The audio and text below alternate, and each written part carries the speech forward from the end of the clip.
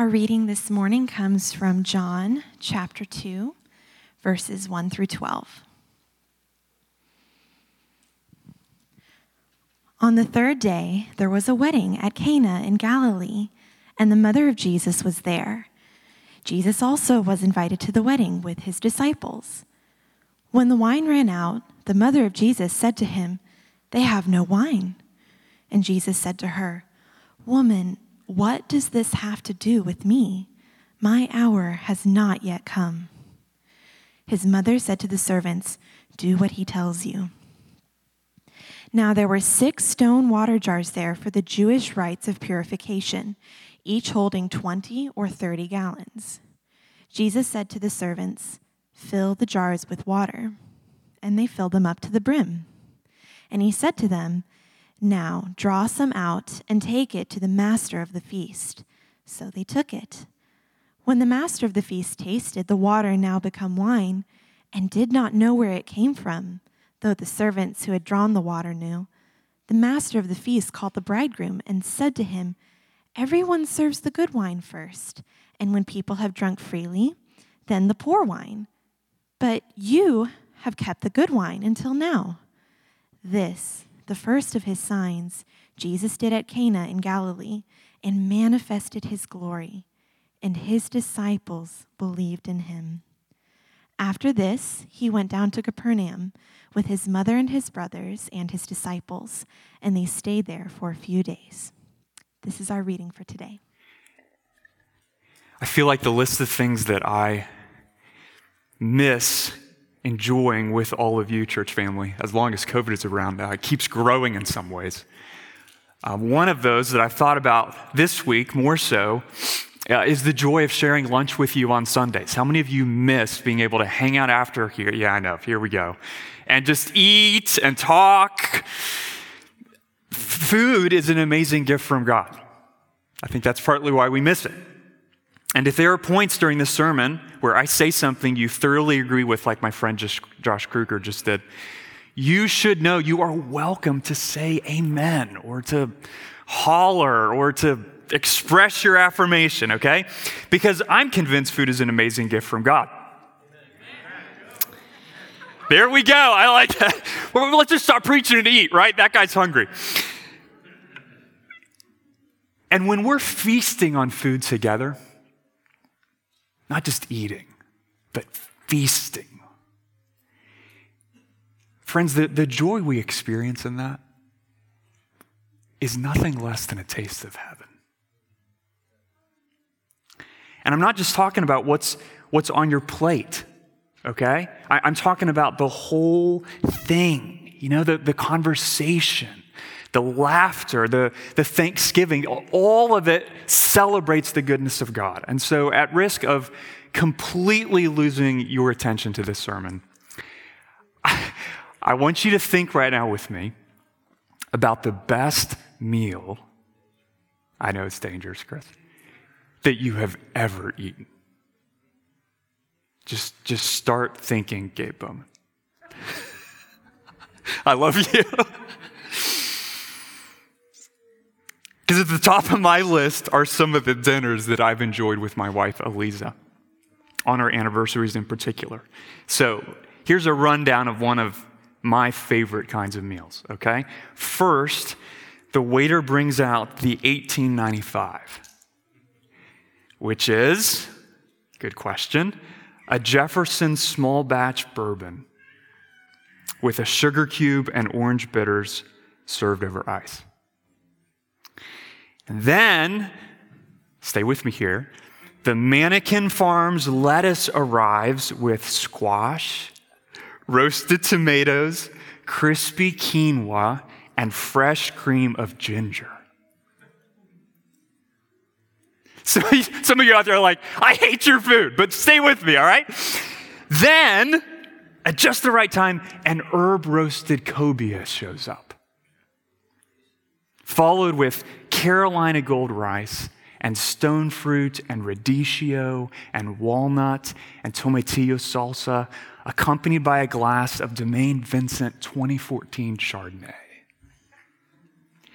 And the final course is one slice, a large slice, of layered double chocolate cake with Valrhona ganache and Bailey's Anglaise and vanilla whipped cream and a steaming hot cup of decaf coffee. Can we go now? I know. I'm ready to have lunch. That would be quite a lunch. But I linger there. Why do I do that? Because those are the sorts of evenings that we wish would never end, right? If you've ever had a meal like that, and just 2 hours, 3 hours, it's just gone. Or we're not just eating, we're feasting on good food. It's an incredible gift. And yet part of what makes it so incredible, friends, is that feasting like that in this life, it points to something even greater. And so I want you to listen with me to how the prophet Isaiah describes the joy of life with Jesus in the new heavens and the new earth. Isaiah 25, verse 6, on this mountain the Lord of hosts will make for all peoples a feast of rich food, a feast of well-aged wine, of rich food, full of marrow, of aged wine, well refined. It's not the cheap stuff. And he will swallow up on this mountain the covering that is cast over all peoples, the veil that is spread over all nations. He will swallow up death forever. And the Lord God will wipe away tears from all faces, and the reproach of his people he will take away from all the earth, for the Lord has spoken. There's a sermon in that phrase. And it will be said on that day, behold, this is our God. And we've waited for him that he might save us. This is the Lord. We have waited for him. Let us be glad and rejoice in his salvation. That's good news, isn't it, friends? That is exactly what Jesus came to accomplish. Translation, Jesus came to make you glad. To make us glad. But both now and for ages to come. And if you've been with us for a couple weeks as we've begun preaching through the Gospel of John, last Sunday we learned from John 1 that to be a Christian is to know and follow Jesus. But having heard that, remembered that, I ask, okay, why should we do that? Why? Maybe you're asking this yourself. Why should I know and follow Jesus? Why should I be a Christian? Well, friends, the beginning of John 2 gives you an answer to that question. Okay? You should know and follow Jesus because he alone can fill your heart with a joy that never runs dry. That's why. He alone can fill your heart with a joy, a feast that never runs dry. In other words, to put this even more bluntly, okay, Jesus came to get the party started. Think about that. And I say that because there are a lot of people, and I talk with them, Christians, non-Christians alike, who think if they're honest, maybe this is you too.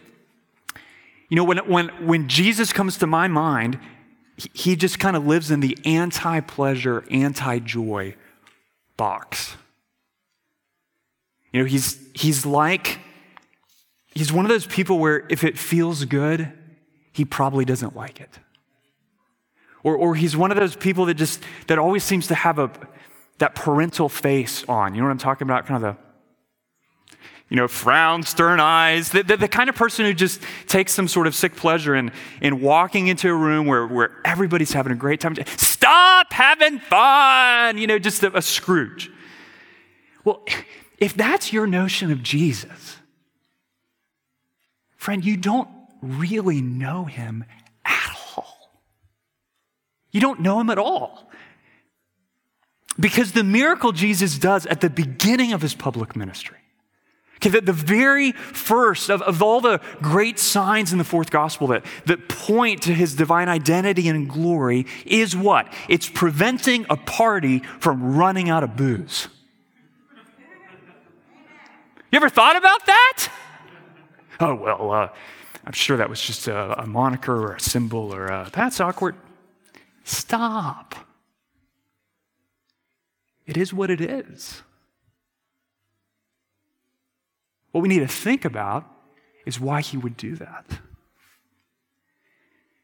Because I would argue it's hard to think of a louder, bolder, in-your-face statement of Jesus' desire for people to have a good time. But friends, lest you go the place we should not with this, know that the point of Jesus' actions it isn't to give you some sort of proof text that you can just kind of throw in the face of your teetotaler friends. Okay? The real meaning runs a lot deeper than that. But because Jesus isn't a frat boy. He's the Son of God. And he's tapping here, pun intended, into a recurring symbol in the Old Testament. Okay? Where wine represents something. It stands for something. Not just a physical gift from God, but symbolically, the joy of life under his favor and blessing. So that's what the wine represents. Amos 9:13. Behold, the days are coming, declares the Lord, when the plowman shall overtake the reaper and the treader of grapes him who sows the seed. The mountain shall drip sweet wine, and all the hills shall flow with it. What does the Lord say? I will restore the fortunes of my people Israel. They shall plant vineyards and drink their wine, and they shall make gardens and eat their fruit. That's sensory language. That's poetic language. That's a stunning picture of the abundance of life and the fullness of life under the blessing and favor of God. But this chapter, as Jesse read a minute ago, it doesn't start with abundance. It starts with poverty. It starts with deprivation and shame. And I want us to focus on two spiritual principles in this passage. And the first is this: there is no enduring joy in this world. There's no enduring joy in this world. Okay, in verse 2, Jesus and his disciples are invited to a wedding in Cana. And by the way, his attendance at this wedding is an implicit endorsement of the institution of marriage, which comes as no surprise, given God is the one who created marriage in the first place.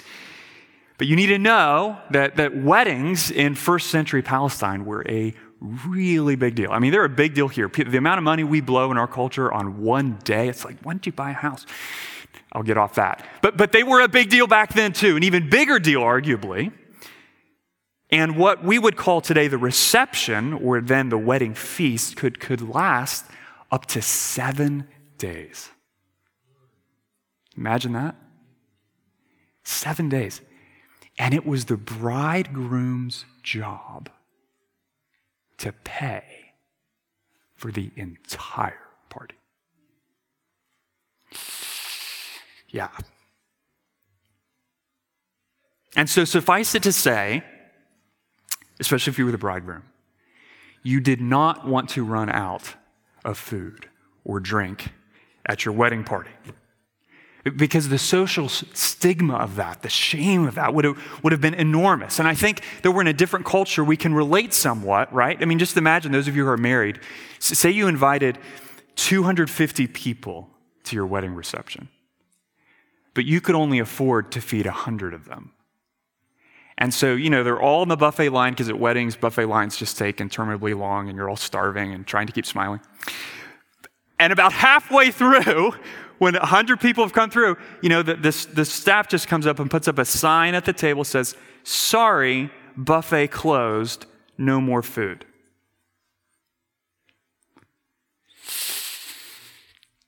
that would be a little awkward, right? You wouldn't want that to happen at your wedding. There's a stigma with that. It wouldn't be very hospitable.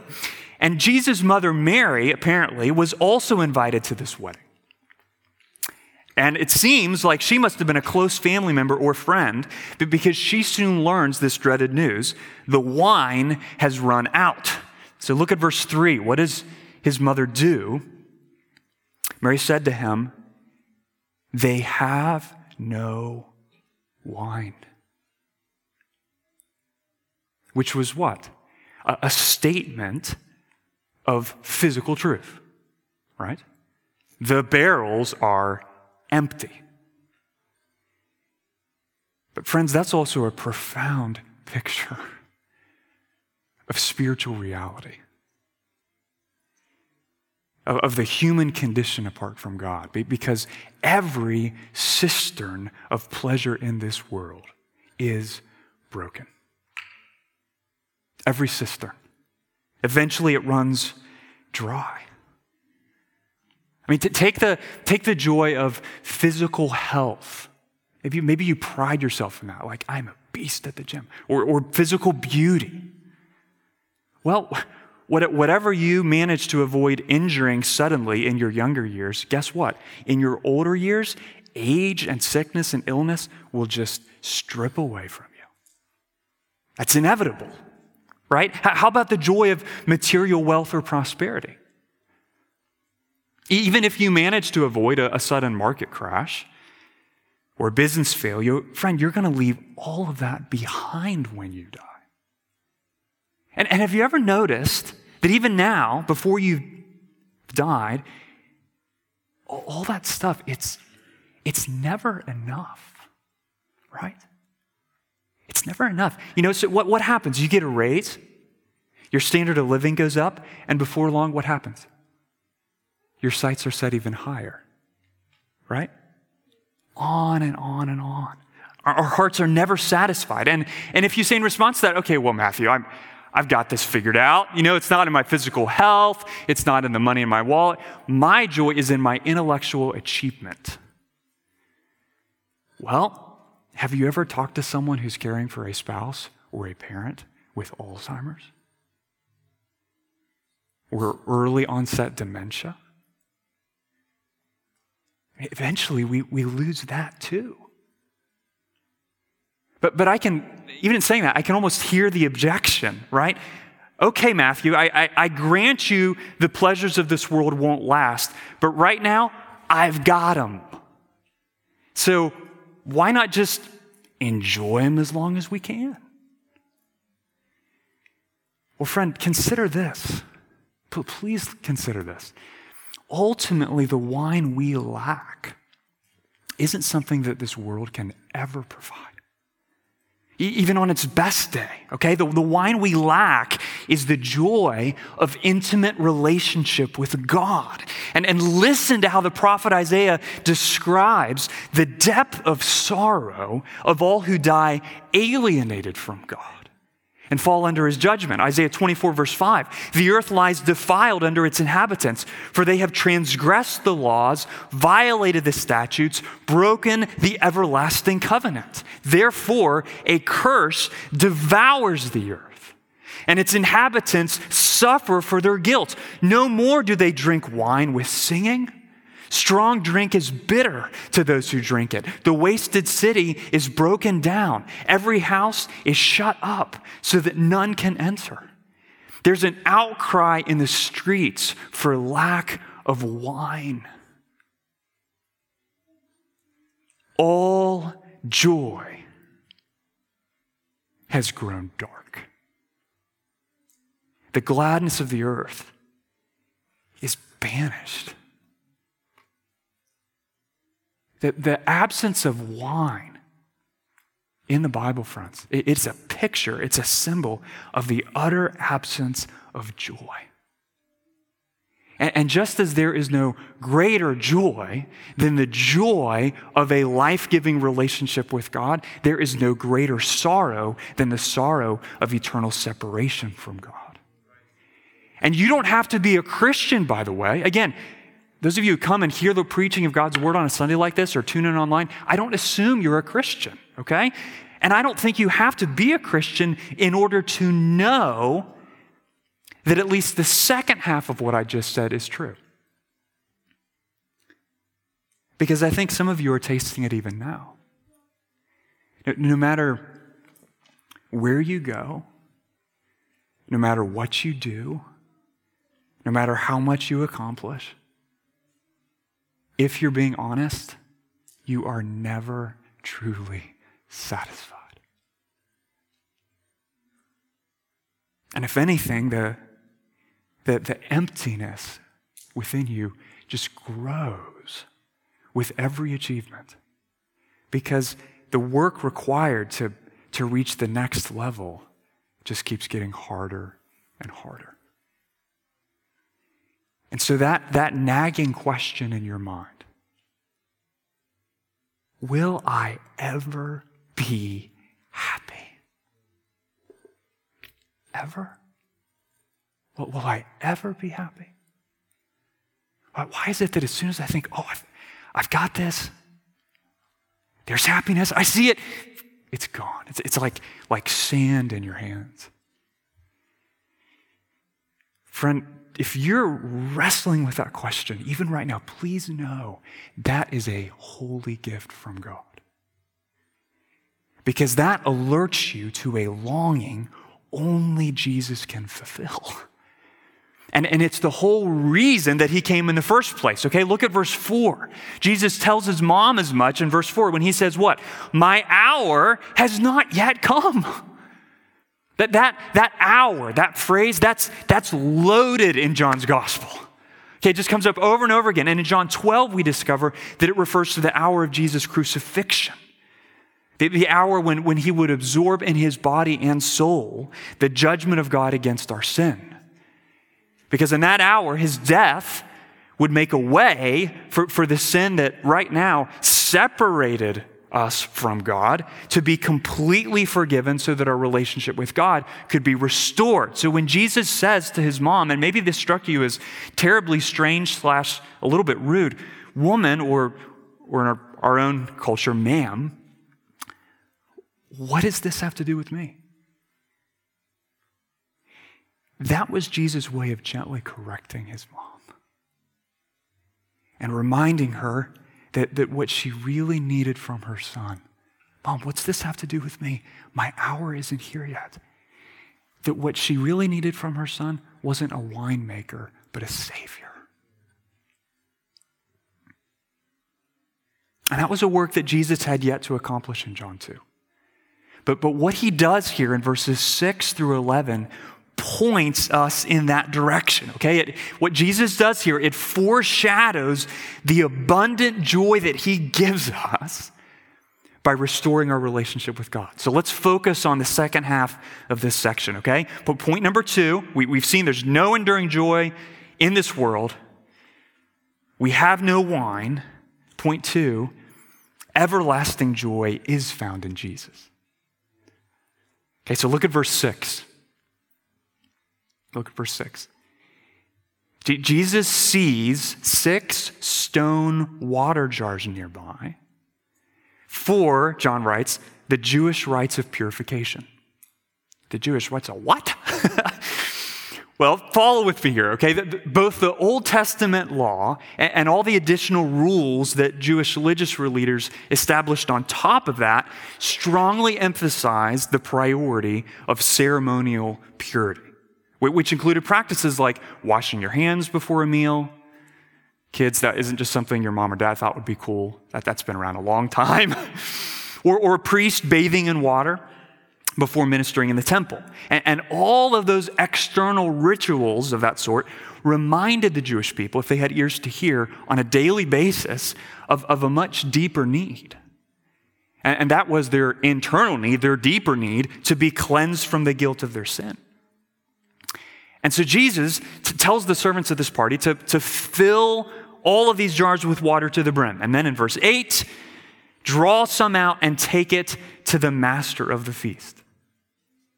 And the master of the feast lifts the cup to his mouth and tastes a wine that is superior to everything that has been served up to that point. And he says in verse 10 to the bridegroom, calls him over, everyone serves the good wine first, and when people have drunk freely, then the poor wine. We get that, right? But you have kept the good wine until now. You just imagine the bridegroom like, thank you. You know, what do you do? Word doesn't tell us, but we can imagine. It's a miracle, right? It's a miracle. Through the sheer power of his will. Jesus didn't touch it.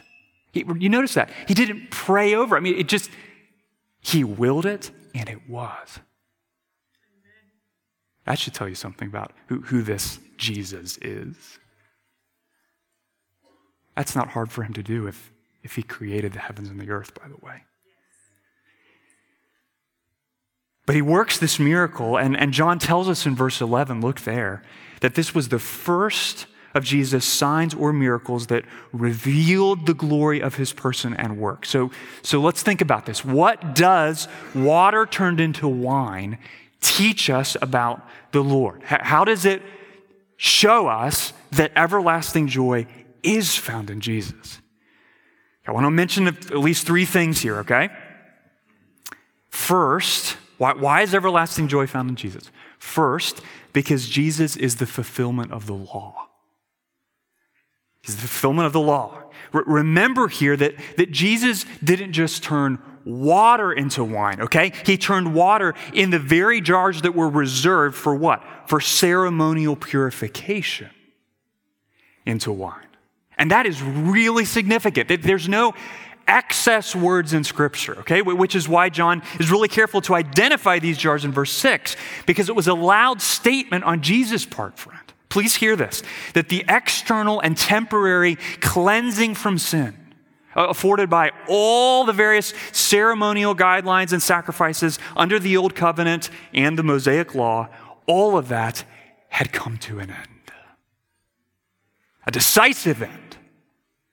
And it wasn't, notice this, because God decided, well, you know, sin, that's just not such a big deal after all. No, okay? It was because the sacrifice Jesus was about to make, the atoning power of his shed blood would prove wholly sufficient to cleanse us from sin once and for all. And so when Jesus turns the water of purification into the wine of celebration, it's his way of saying, listen, everything that the rituals and sacrifices and ceremonial washings under the Old Covenant, remember all that, guys? All of that points to me. Hebrews 9, verse 9. According to this arrangement, gifts and sacrifices are offered under the Mosaic Law, Old Covenant, that cannot perfect the conscience of the worshiper, but deal only with food and drink and various washings, regulations for the body imposed until the time of Reformation. But when Christ appeared as a high priest of the good things that have come, he entered once and for all into the holy places, the presence of God, not by means of the blood of goats and calves, or we could add washings, but by means of his own blood, thus securing an eternal redemption. And I love how Leon Morris summarizing this point. He says it this way: Jesus turned the water of the law into the wine of the gospel. I love that. Because water, this water at least, was used to what? Cleanse them without. But what did the wine do? It nourished them from within. Think about that. It's a picture of the fundamental change in the way that God related to his people under the Old Covenant before Jesus versus the way God relates to his people in the New Covenant after Jesus. Because the law of Moses focused on external confirmation. You have to be conformed in the ethics of your life to the law of God. But the law of Christ starts where? With internal transformation. And so what the law of Moses demanded from without, what happens under the new covenant? The indwelling Spirit produces from within. It's a stunning picture. Jesus is the fulfillment of the law. Second, what do we see here in what he does? Jesus is the decisive outpouring of God's blessing. Decisive outpouring. I love how John records that the servants filled the jars with water halfway. No. Where'd they fill them? Up to the brim, right? They couldn't hold anymore. They were about to overflow. And just think for a moment, if you haven't done this already, about the quantity of wine that Jesus produced. Okay? It was not a case or two of bottles from Costco. It was 120 to 150 gallons of the best wine. And if you do the math on that, that's about the same volume as 8 to 10 kegs of beer. 8 to 10 kegs. And so clearly, we are not talking about, a happy hour special before heading home after work. We are talking about an off-the-charts party. Who shows up to a party with 8 to 10 kegs worth of beer? 150 gallons of wine. What should that tell you, friends? God's a drinker. No. It should tell you that God isn't a miser. What was the first song we sang this morning? Generous King. It's true. Right? The spiritual blessings he gives us through the person and work of Christ, they're not meager or limited. They're abundant and overflowing. I love, Bruce read this already from Ephesians 1:3. Blessed be the God and Father of our Lord Jesus Christ, who has blessed us in Christ with every spiritual blessing in the heavenly places. And so Jesus didn't make all that wine because he wanted the wedding guests to get tipsy. He made that exceedingly good wine to teach us something about himself. He did it to give us a picture of the overwhelming, abundant, off the charts joy of life with God through faith in Christ. Because God created you to know him, friend. God created you to enjoy him. So think about this. In relationship with God through Christ, you are completely known and perfectly loved and eternally secure. You have an identity that can't be lost, a mission that is guaranteed to succeed, and you're in a kingdom that will never fail. And so that means Christianity it's not an insurance policy to get you through the pearly gates. You know what it is? It is life as it was meant to be. It's fullness of joy and immeasurable blessing and gladness forevermore. It means knowing Jesus and loving Jesus and serving Jesus and being who God made you to be. That's what Christianity is about. It doesn't get any better than that. Except if you're following Jesus right now, one day, it will. Because, finally, Jesus is the bridegroom who comes for his own.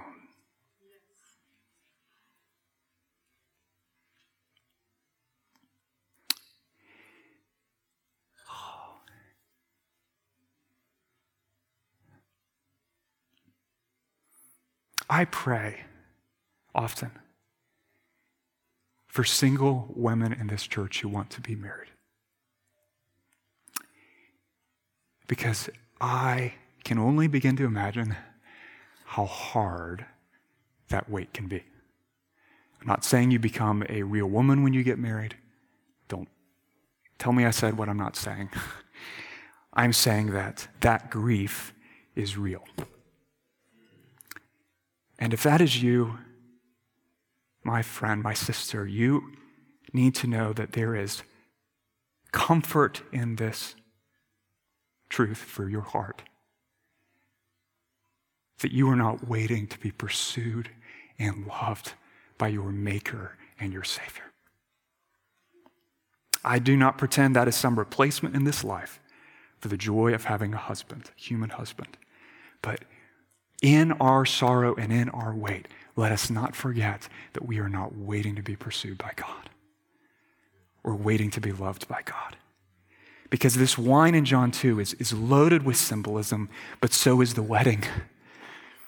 Because in the Old Testament prophets, the Lord repeatedly describes his relationship with his people Israel in marital terms. Isaiah 62 verse 5, "For as the young man marries a young woman, so shall your sons marry you.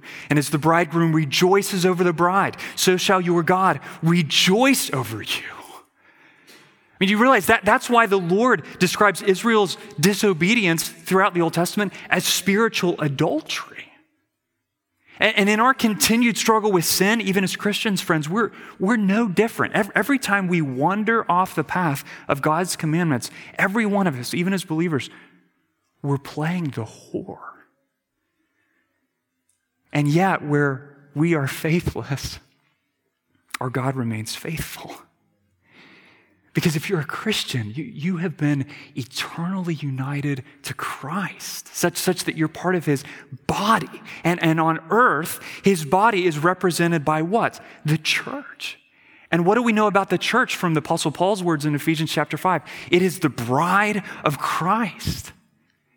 And guess what? If you are part of the local church, a member of the bride of Christ, contrary to much of what takes place on social media today, Jesus is not in the business of slandering his bride. He doesn't tear down his bride. He doesn't deride or mock or belittle or ignore or abandon his bride. You shouldn't either. Jesus nourishes us and he cherishes us till the day he returns, friends, to bring us home to him. Revelation 19 verse 6, "Then I heard what seemed to be the voice of a great multitude, like the roar of many waters, like the sound of mighty peals of thunder, crying out, 'Hallelujah! For the Lord our God, the Almighty, reigns. Let us rejoice and exult and give him the glory, for the marriage of the Lamb has come. And his bride has made herself ready.'" How did she get ready? It was granted her grace to clothe herself with fine linen, bright and pure, for the fine linen is the righteous deeds of the saints. Friends, the feast at that wedding day will not have a budget. It won't be restricted by the next upcoming event, and we will most certainly not be running out of wine. And so take heart, friend, because if you're a Christian, even now, Jesus is working in you. Individually, we're working in us corporately to make us ready as a bride adorned for her husband, and he has spared no expense to do so. Think about this. One of the remarkable mercies in John 2 is the way that Jesus protected this unnamed bridegroom from humiliation. Right? The wine that he provided, what did it do? It more than covered the shame of that man's poverty and his inability and his weakness and his shortcomings. And as the bridegroom par excellence, Jesus does the exact same thing for us, friends. Same thing. His salvation, his blessing, his joy, it overwhelms our sin and our poverty and our sorrow in the same way that the sea swallows up a single grain of sand. But that gift is only possible because he was willing to walk a road of humiliation, pursuing us and cleansing us.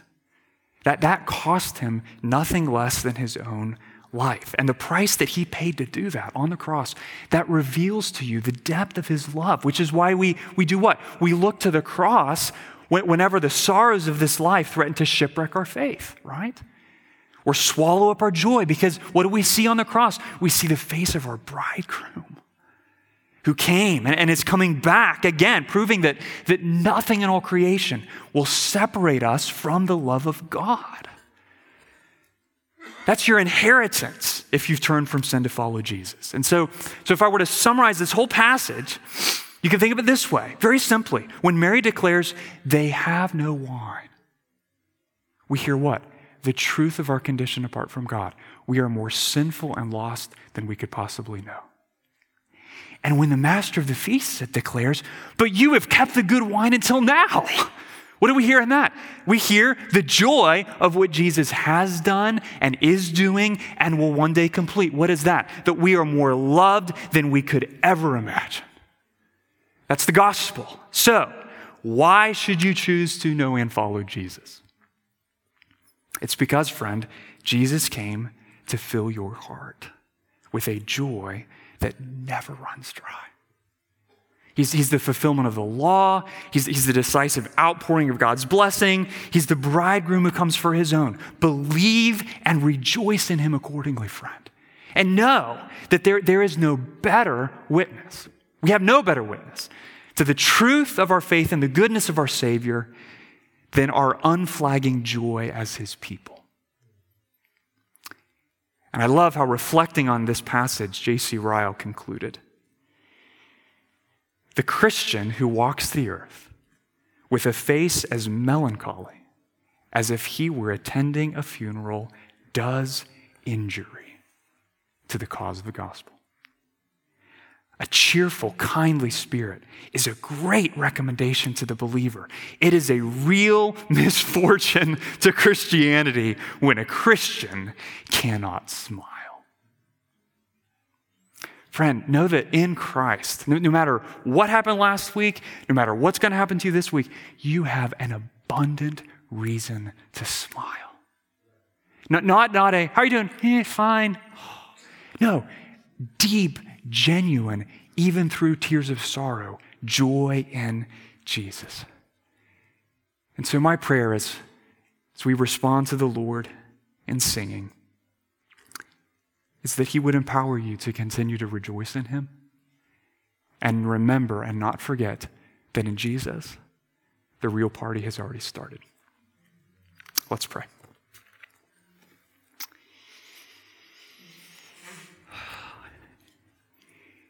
Father, it almost seems too good to believe sometimes.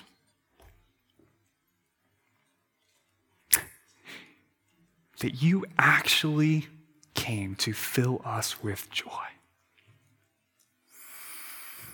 Because of our battle with sin, there's so many things in this world where we find ourselves just chasing broken cisterns. And I pray, God, that even through this passage, you would remind us that only you can give us wine. A wine of joy and life, of abundant blessing and favor through a restored relationship with the Father. Lord, forgive us where we have chased those broken cisterns, even this week, in a relationship, in our job, in our image on social media, in our finances. And I pray that you would give us a hunger and a joy in the wine of life that only you can give.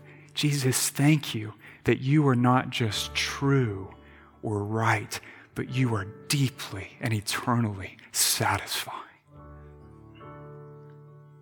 And we pray that you would strengthen our hearts as we prepare to sing in Jesus' name. Amen.